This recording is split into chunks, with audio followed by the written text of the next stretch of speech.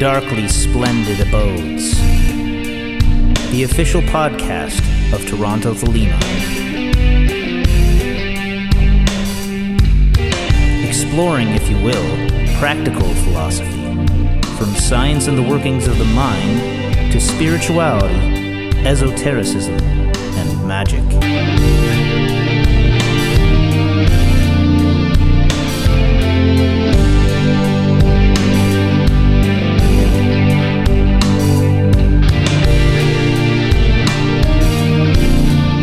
Stooping down, dipping my wings, I came into the darkly splendid abodes. The half of the word of Heru-ra-ha called Hoor-paar-kraat and Ra-Hoor-Khuit. In the Book of the Law, the forms of Ra-Hoor-Khuit and Hoor-paar-kraat are given as twin halves of the god Heru-ra-ha, and all this gets packaged into the idea of the hawk-headed Egyptian god Horus. Edward Mason and I will explore this complex set of ideas with special reference to the holy book Liber 418, The Vision and the Voice.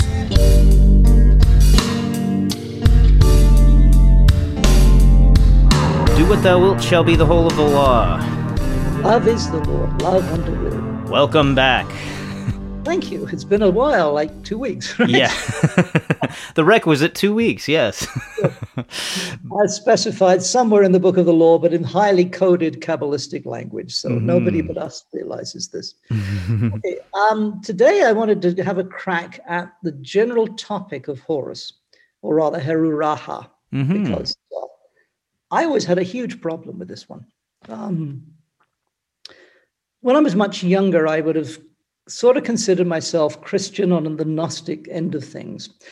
And the figure of Jesus is, in the Gospels, always saying these things that go beyond the letter of the law. There's always people trying to trap him. Rather like the trolls try and entangle you on social media, there's all these guys who know their Torah inside out, and they're throwing these questions at him, and he comes out with these zingers that make them feel stupid and narrow-minded, so of course they all hated him. So you're saying that these people on the internet these days are neither new nor special? No, it's just a very ancient and disreputable tradition of being a pain in the ass. And every spiritual tradition of any worth attracts them like flies around the honeypot. But anyway, I felt that there was something of substance in Jesus. And I think it's a bit of a shame that people these days often haven't read, at least the New Testament, to get some of that sense, because they don't realize necessarily the way that the Book of the Law takes some phrases from the Gospels and flips them around, and they don't realize perhaps where the Aeon of Osiris had its great moments, which was ideas that are always confrontational and difficult and annoying to anyone who wants to establish a nice, comfortable social structure that they can lean back on and congratulate themselves about. Now, when I came to Horus in Thelema, everyone reads the third chapter of the Book of the Law because that's his chapter. And I thought something like, oh dear, this doesn't seem particularly wise. You've got all these phrases in the opening parts of the, I am a god of war and of vengeance, I will deal hardly with them. Conquer, that is enough. And you're thinking, where's the wisdom? Crowley is supposed to comment on the Book of the Law by the wisdom of Ra-Hoor-Khuit. And it just seems like a kind of, this is how you should go and beat up your neighbors, lurk, withdraw upon them. So for a long time, I couldn't really get any traction with Horus. It was a big thing that I sort of pushed aside and thought someday I'll get to it. Where I think it began to crack for me was when I finally started reading The Vision and the Voice more thoroughly than I had the first couple of times I went through. And you get to the final one, the cry of the first Ether, Lil. And this is basically Hoor-paar-kraat, the inner, silent, hidden, not visible, but immensely potent inside stuff on Horus. What you're meeting in the third chapter, ostensibly, is the visible object of worship, who is standing there, and he's going to, blast all his enemies and beat them up, and they're going to have to group around him to support him, or they're gone. Whereas here, Crowley has this extraordinary vision, and he's admitting, even as he's giving the words to Victor Newberg to write down, that this is such a struggle to translate what he's getting and putting it into words. I came across a quote here that this is Crowley, this is but a pale reflection in Ruach of the word of the angel of the Ether. And another bit he says about verse 34, this passage is quite spurious, a vague and false reflection of the true voice, which was a lyrical sequence of the Atus of Thoth. And I think anyone who finally gets a really cool invocation and contacts something beyond their own mental machinery has this experience of being in something scarily beautiful and powerful. And when you write it down in your diary afterwards, you end up with a bunch of cliches that you could have got off the nearest inane New Age website. Because when you translate it into the language of the conscious reasoning self, the Ruach, it doesn't have that power. So he's in this ecstatic state and trying to stay in touch with Victor when he's completely overwhelmed with it. He's saying things like, there has never been such peace, such silence, but these are positive things. Singing praises of things eternal amid the flames of first glory, and every note of every song is a fresh flower in the garland of peace. This child danceth not, but it is because he is the soul of the two dances, the right hand and the left hand, and in him they are one dance, the dance without motion. It's easy to mock that stuff when you read it and think, "Nyeh." But obviously this was an overpowering experience that Crowley had. And that is where you start finding the wisdom of Ra-Hoor-Khuit, which is, of course, the inner wisdom of Hoor-paar-kraat, the voice of the silence. That was where I began to make sense of it, and I began to realize there was something that didn't actually reject what Jesus had been saying so much as take it and go beyond it. I think there is a tendency in Thelema to say, well, we've dispensed with Christianity, and the hell with it, the Christians to the lions, as Crowley used to say. Yeah, but that's the religion, not the actual initiated spark of the Magus who inaugurated that aeon of Osiris, or at least maybe not inaugurated it, it was already underway, but he embodied it in the stuff he came out with better than anybody else, which is why there was this fuel for a genuine Christianity to take itself all over the known world, long before it got corrupted and the missionaries were just there as an advance guard for the slavers and the commercial people who followed them. So that was where I began to think, okay, I can relate to this Thelema stuff better than I thought. I don't have to go around, beating up my neighbors. I can also be somebody who doesn't do anything specifically violent, even if Thelema is violent in its destruction of what needs to be destroyed.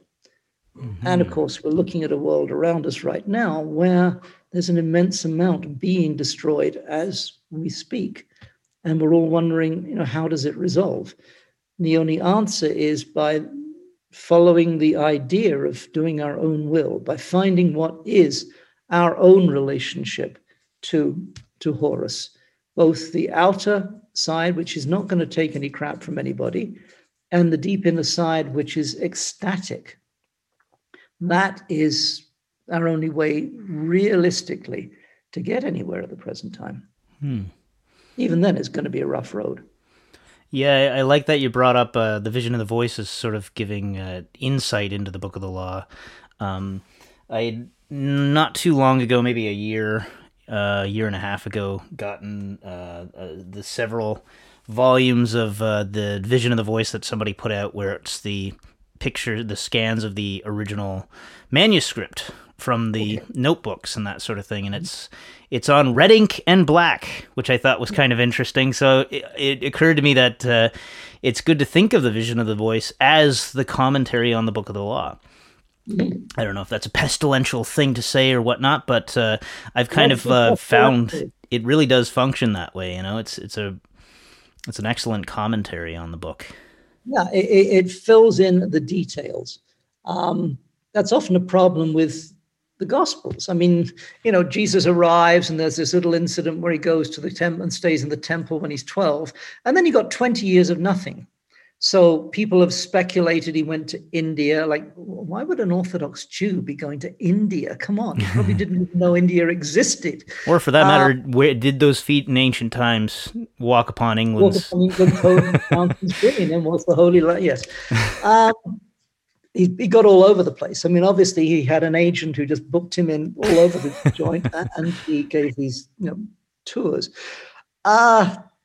performances at every place imaginable. Yeah, you need someone to fill in the detail. I remember one particularly drunken evening was a friend of mine who was much more Christian than I was, and we decided that the Beatitudes were in fact the punchlines of Jesus's jokes. And we spent about 2 inebriated hours trying to figure out what the jokes had been. The meek shall inherit the earth. There was already that one out there, the rich are moving on to Mars. That was the T-shirt you could get 25 years ago, and stuff like that.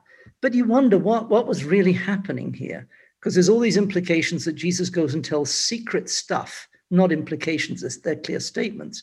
He confides the real goods to his disciples. Mm-hmm. That stuff is not written down. We don't know whether the Apocrypha fairly represent it or whether they were just made up by people who, wanted to get a few followers on Facebook or its equivalent at the time.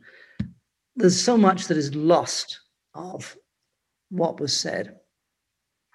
Yet you have a lot of people who came along who were Christian mystics who were risking getting burned at the stake by expanding this, the Meister Eckharts, people like that, the Rhenish mystics, and others who kept themselves safe because they were working out of a cloister. So the church could always say, well, you have to stay in your cloister and shut up, but you didn't actually get tried and persecuted. Whereas if you tried declaring stuff like Giordano Bruno, yes, you became the barbecue of the day one nasty cold day in January in 1600, and that was it. You met a nasty end. You couldn't say too much publicly. These days we say a lot more. I wonder whether the problem today is not that people are outraged by it, but they're used to crazy stuff and it goes by them. I think the mystery, I think the truth of the mystery schools preserves itself because, as we're told so many times, you really cannot communicate the truth that you discover. You can only, as Crowley says, you express it through the Ruach, which is a very inadequate means of communicating stuff such as what you get in these upper ethers, which hardly anyone has ever scried.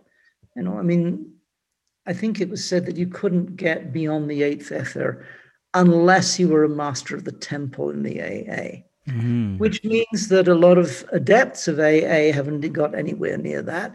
I know I got through half a dozen of them and then started finding that it was just impossible to stay with it. The stuff was so far beyond what I could intellectualize. This is the real mystery, the secret, the inner truth, I think, of the 3rd chapter of the Book of the Law. Figuring it out is next to impossible. You can take bits and pieces. There's the salutation we use in Reish, unity uttermost shown, I adore the might of thy breath. You can use that. You can take certain phrases and make them the foundation of your particular personal work for a time. But the whole thing, Crowley himself said somewhere in the early 40s that after 7 years, he more or less understood the 1st chapter of the book. 7 years later, he felt he mostly understood the 2nd chapter. He'd overcome his resistance to it. He said, I'm still trying to figure out the 3rd chapter. And this is, nearly 4 decades after he'd received it. He understood a lot. I think he kept a lot to himself that he may have shared with some of his more senior students, but he didn't publish it. And we all have to try and relate to this chapter as a whole. You can't really take bits of it. The whole thing sets up something, and if you can look between the lines somehow in the most exalted of mental states, then perhaps you can get some of what Crowley got from the scrying the first ether of the Enochian system.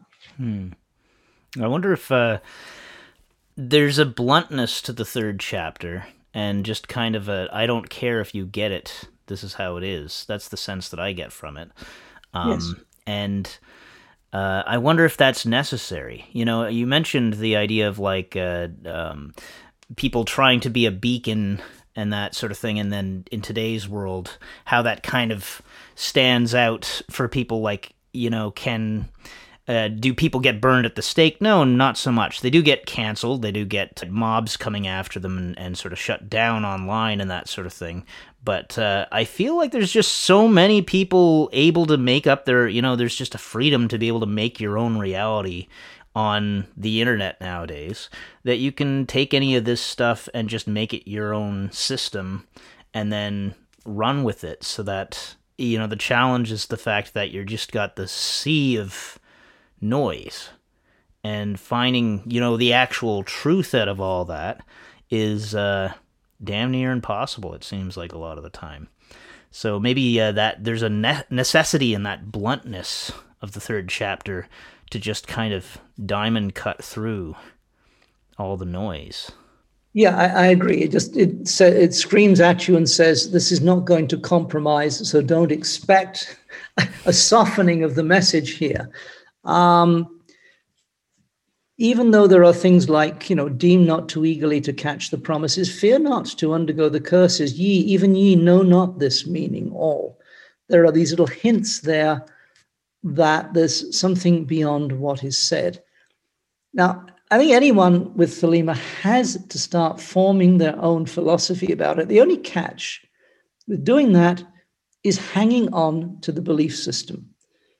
The whole thing about initiation, and the whole thing that Crowley goes through with the 30 ethers. I mean, he scries 28 of them in North Africa for the vision and the voice. He keeps coming to a further level of seeing the universe and realizing that his previous assumptions, previous ideas aren't adequate to it. The ideas and beliefs are all Ruach stuff. Mm-hmm. And I don't think you get anywhere without coming up with some sort of formula for yourself that's provisional and gets you through what people call the first order process, you know, the Malkuth up to the threshold of Tifereth. At Tifereth, whatever level you break into it, there is something new that is going to come through. And it will be a fundamental shift for you. If you get the idea at that point that there are many more fundamental shifts along the way, but several basic ones as you break through to each level of initiation, then you're doing fine. Inevitably, you're going to be maybe not wrong, but somewhat misled, somewhat partial in your views right up to that point. And there's even that famous line that Crowley, again in the 7 or 8 years before he died, he writes, "What an ass I've been." And you think, well, you're the Magus of the Aeon, the Magus, and you suddenly realize you've been an idiot. He just kept having to have deeper realizations, and it doesn't stop. It seems like the Buddhist adage of, you use your conception, I would take it as a conception that you use as a raft to get across the current stream that you're trying to cross, or the current river that you're trying to cross. And then once you've gotten to the other side, you can leave the raft behind and move on. That also needs a lot of courage. I've often used the term before that, and maybe it's because of my own cowardliness, but I find myself at certain points thinking, all of that stuff, you've done that now. You're going to have to do something different. And I think, okay, what is it? And the only answer I ever get in the system is, well, you have to go into the next level of darkness. Oh, thanks. That's so helpful. I don't even know which bit of the darkness to walk into, but that's where Thelema is going to lead you. And yeah, that you end up leaving a trail of rafts behind you. I agree. And that's difficult because the raft is often when you had some really cool experiences. You finally, did a mega invocation one night, and oh my gosh, the light in the room changed, and I was seeing and feeling stuff, and there was this incredible sacred silence, and and it's like, yeah, okay, we did that. Now let's go on to the next stuff. You need, to go on through this process without fear. Where fear is, Hadit is not. You're not centered in your own path. You are just looking back and trying to think, can somebody help me, please? And no, you have to go into the darkness. But the darkness does lead to this extraordinary vision. I mean, many other things along the way, but the vision of the first ether is what, for Crowley at that point, was the culmination of his experience. I think there's stuff that we don't know about Crowley's own visions that came to him in his later years. A lot of what is recorded takes us up through the experience at Cefalù, where he said he went through the 110 experience and became an ipsissimus, which, so far as I'm aware, is the only known recorded instance of somebody getting to that grade of attainment. Then there's a lot of stuff that seems secondary, but you realize that all the time operating through him is this extraordinary level of understanding and wisdom, which can seem very crazy and dysfunctional and antisocial if you haven't appreciated just what he'd been through to get to that point where he realized it was going to be about violating his own comfort zone. And therefore, the rest of us, we're going to just have to make our own way to that zone as well. You have to, though, as you said, start, making your own reality out of all of this. And my only caveat is always, yes, do that, but be prepared for this thing to keep getting upended all along the way. Which is where, I think the silence here of Hoor-paar-kraat is important. That this thing, I'm trying, I can't find words any more than Crowley could of how you say something is coming to you, something is being explained or stated or unveiled within the depths of your mind. And then you're trying to put it into words that will at least make sense to yourself in your own diary. But there are these experiences where just everything is cancelled out for a time and some new understanding comes in.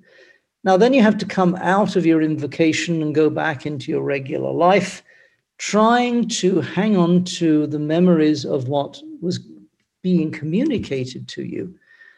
And you've got a few words and little things that help you get back into that space.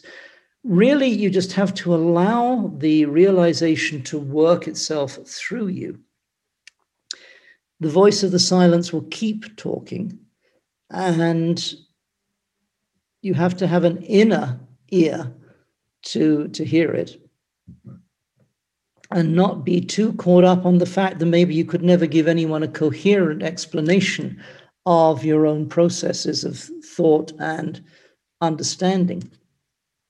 Hopefully you have a teacher in the system who can say, yeah, I've been in the same place, I know what you're talking about, so you don't go completely crazy. But sometimes different people, different teachers have their own experience that doesn't relate to what you get to. I know I've had times when someone has said, look, you've just got to try Liber Cadaveris, this is going to be absolutely fabulous. And I personally went through that 1, 2 or 3 times and thought, that was kind of like buying some frozen fish and eating it uncooked. It's not fresh tasting like sushi. It doesn't have the yumminess of cooked food. It was just kind of, eh. Then there are other little things that get taught. You pick up words that you pick up that Crowley tosses into some of his writings. Like he's always playing around with sound and names, and you pick something out and find, oh my goodness, that's it. I know I was given one peripheral exercise in one of my degrees in working through the temple system that people said, you can do this if you want to. And for 2 or 3 difficult years, that was the thing I would do once a week as my high point, because each time there was this feeling of being kicked from the inside that said, got it. You have connected with the core of what this is about. Your only problem here is understanding what it is that's kicking you, which, of course, was Horus, but not as it's explicitly written in the book, but rather according to the understanding that was gradually forming for me out of my own experience and my own language to myself about how stuff comes together. How do Harpocrates, or Hoor-paar-kraat, I should say, and Ra-Hoor-Khuit relate to one another? I mean, they're supposed to be twins and halves of the god Heru-ra-ha. That, I think, is one of those things that the Ruach can't quite express satisfactorily. Really, I think one is just simply think of an overcoat with a lining. The lining is keeping you warm in winter. The waterproof outer shell is keeping the rain off. That together is a coat, but they look very different superficially. So if somebody who had no experience of cold or rainy environments, say somebody from Egypt where it hardly ever rains, would look at this and say, why are you wearing 2 clothes united in one piece? And you'd have to explain that where you come from, it gets cold, and we also have rain at different times, and that this thing is my combined protection. Ra-Hoor-Khuit kind of gets you moving fast. It's like, okay, now I've got to get something done, whether it's completing a series of invocations or meditations, or whether it's cleaning the house because I just have been too lazy the past week. You get it done, and it brings you to the point where there's suddenly stillness or silence or an absence of urgency. And at that point, you find that Hoor-paar-kraat was there all along, just as if you spend too much time on Hoor-paar-kraat.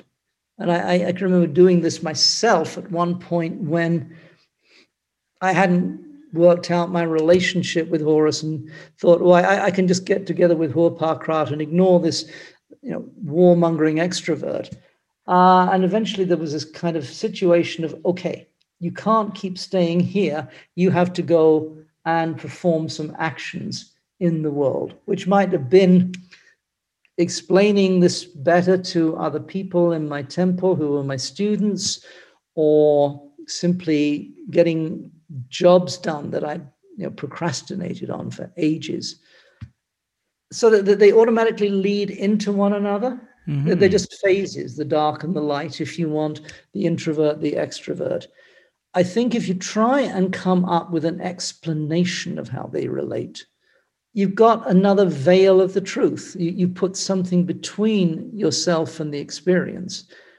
And the only advice you can really give to people is just trust that they are opposite aspects of one composite being. I mean, if Christians could handle God the Father, God the Son, and God the Holy Ghost all being one thing, I never met a Christian who could. I've never met a Christian I was going to say, explain the Trinity to me. But there are a few theologians who could put it into coherent words. So it's possible to do it with 3. This is only 2. Come on. This is discount religion. We can handle this. So I wouldn't try too hard to relate it. I'd try and experience that thing of getting really into one side and seeing how the other comes through. Then you will have a personal experience that will give you the foundation of an understanding. Either way, though, both these phases, these facets, go beyond the comfortable human world. All of this nasty stuff, or apparent nasty stuff, in the 3rd chapter. I'm looking at the verse right now that I've got on the screen about the scarlet woman. But let her raise herself in pride. Let her follow me in my way. Let her work the work of wickedness. Let her kill her heart. Let her be loud and adulterous. Yes. She's got to go that way. That's her road, because she has to break out from moralistic constraints. When she has done this, there is an attainment which has the opposite character. My old teacher used to say often, people would say, oh, we're a solar phallic cult in Thelema. And his answer was yes, right up to Tifereth. When you have actually attained to the solar reality in Tifereth, suddenly it's like, oh, the opposite is there, because you're looking not to the sun. You've got to the inner sun. You're now looking out to the stars and the night sky, which is at the exact opposite experience, and is much more profound and is much more disturbing, at least initially. But do what you got to do, enact it, invoke it, worship it, play around with it. Don't be afraid that you'll offend its feelings, and see what happens when you finally do, even through maybe just saying Liber, which is a Ra-Hoor-Khuit ritual. That's the visible sun you're talking about. Even at the midnight one, midnight resh, you're still kind of dealing largely with a prayer from Ra-Hoor-Khuit's chapter of the book, and a very positive expression of the sun at midnight. Once you kick in with that, you're going to find that Hoor-paar-kraat was hanging around in the background all the time. But don't ask me to give you a description of what that's like. You have to go in and experience it.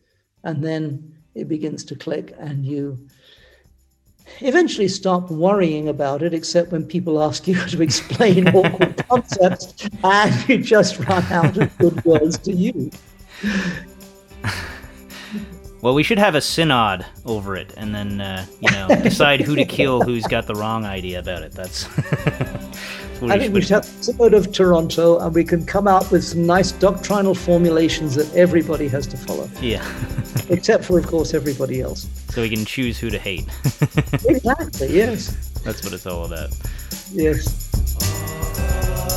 Thank you for joining us. Watch for the follow-up episode on the God Horus. Look for Toronto Thelema on Instagram, Facebook, and YouTube. Watch for events in the city. And join us again in the darkly splendid abodes.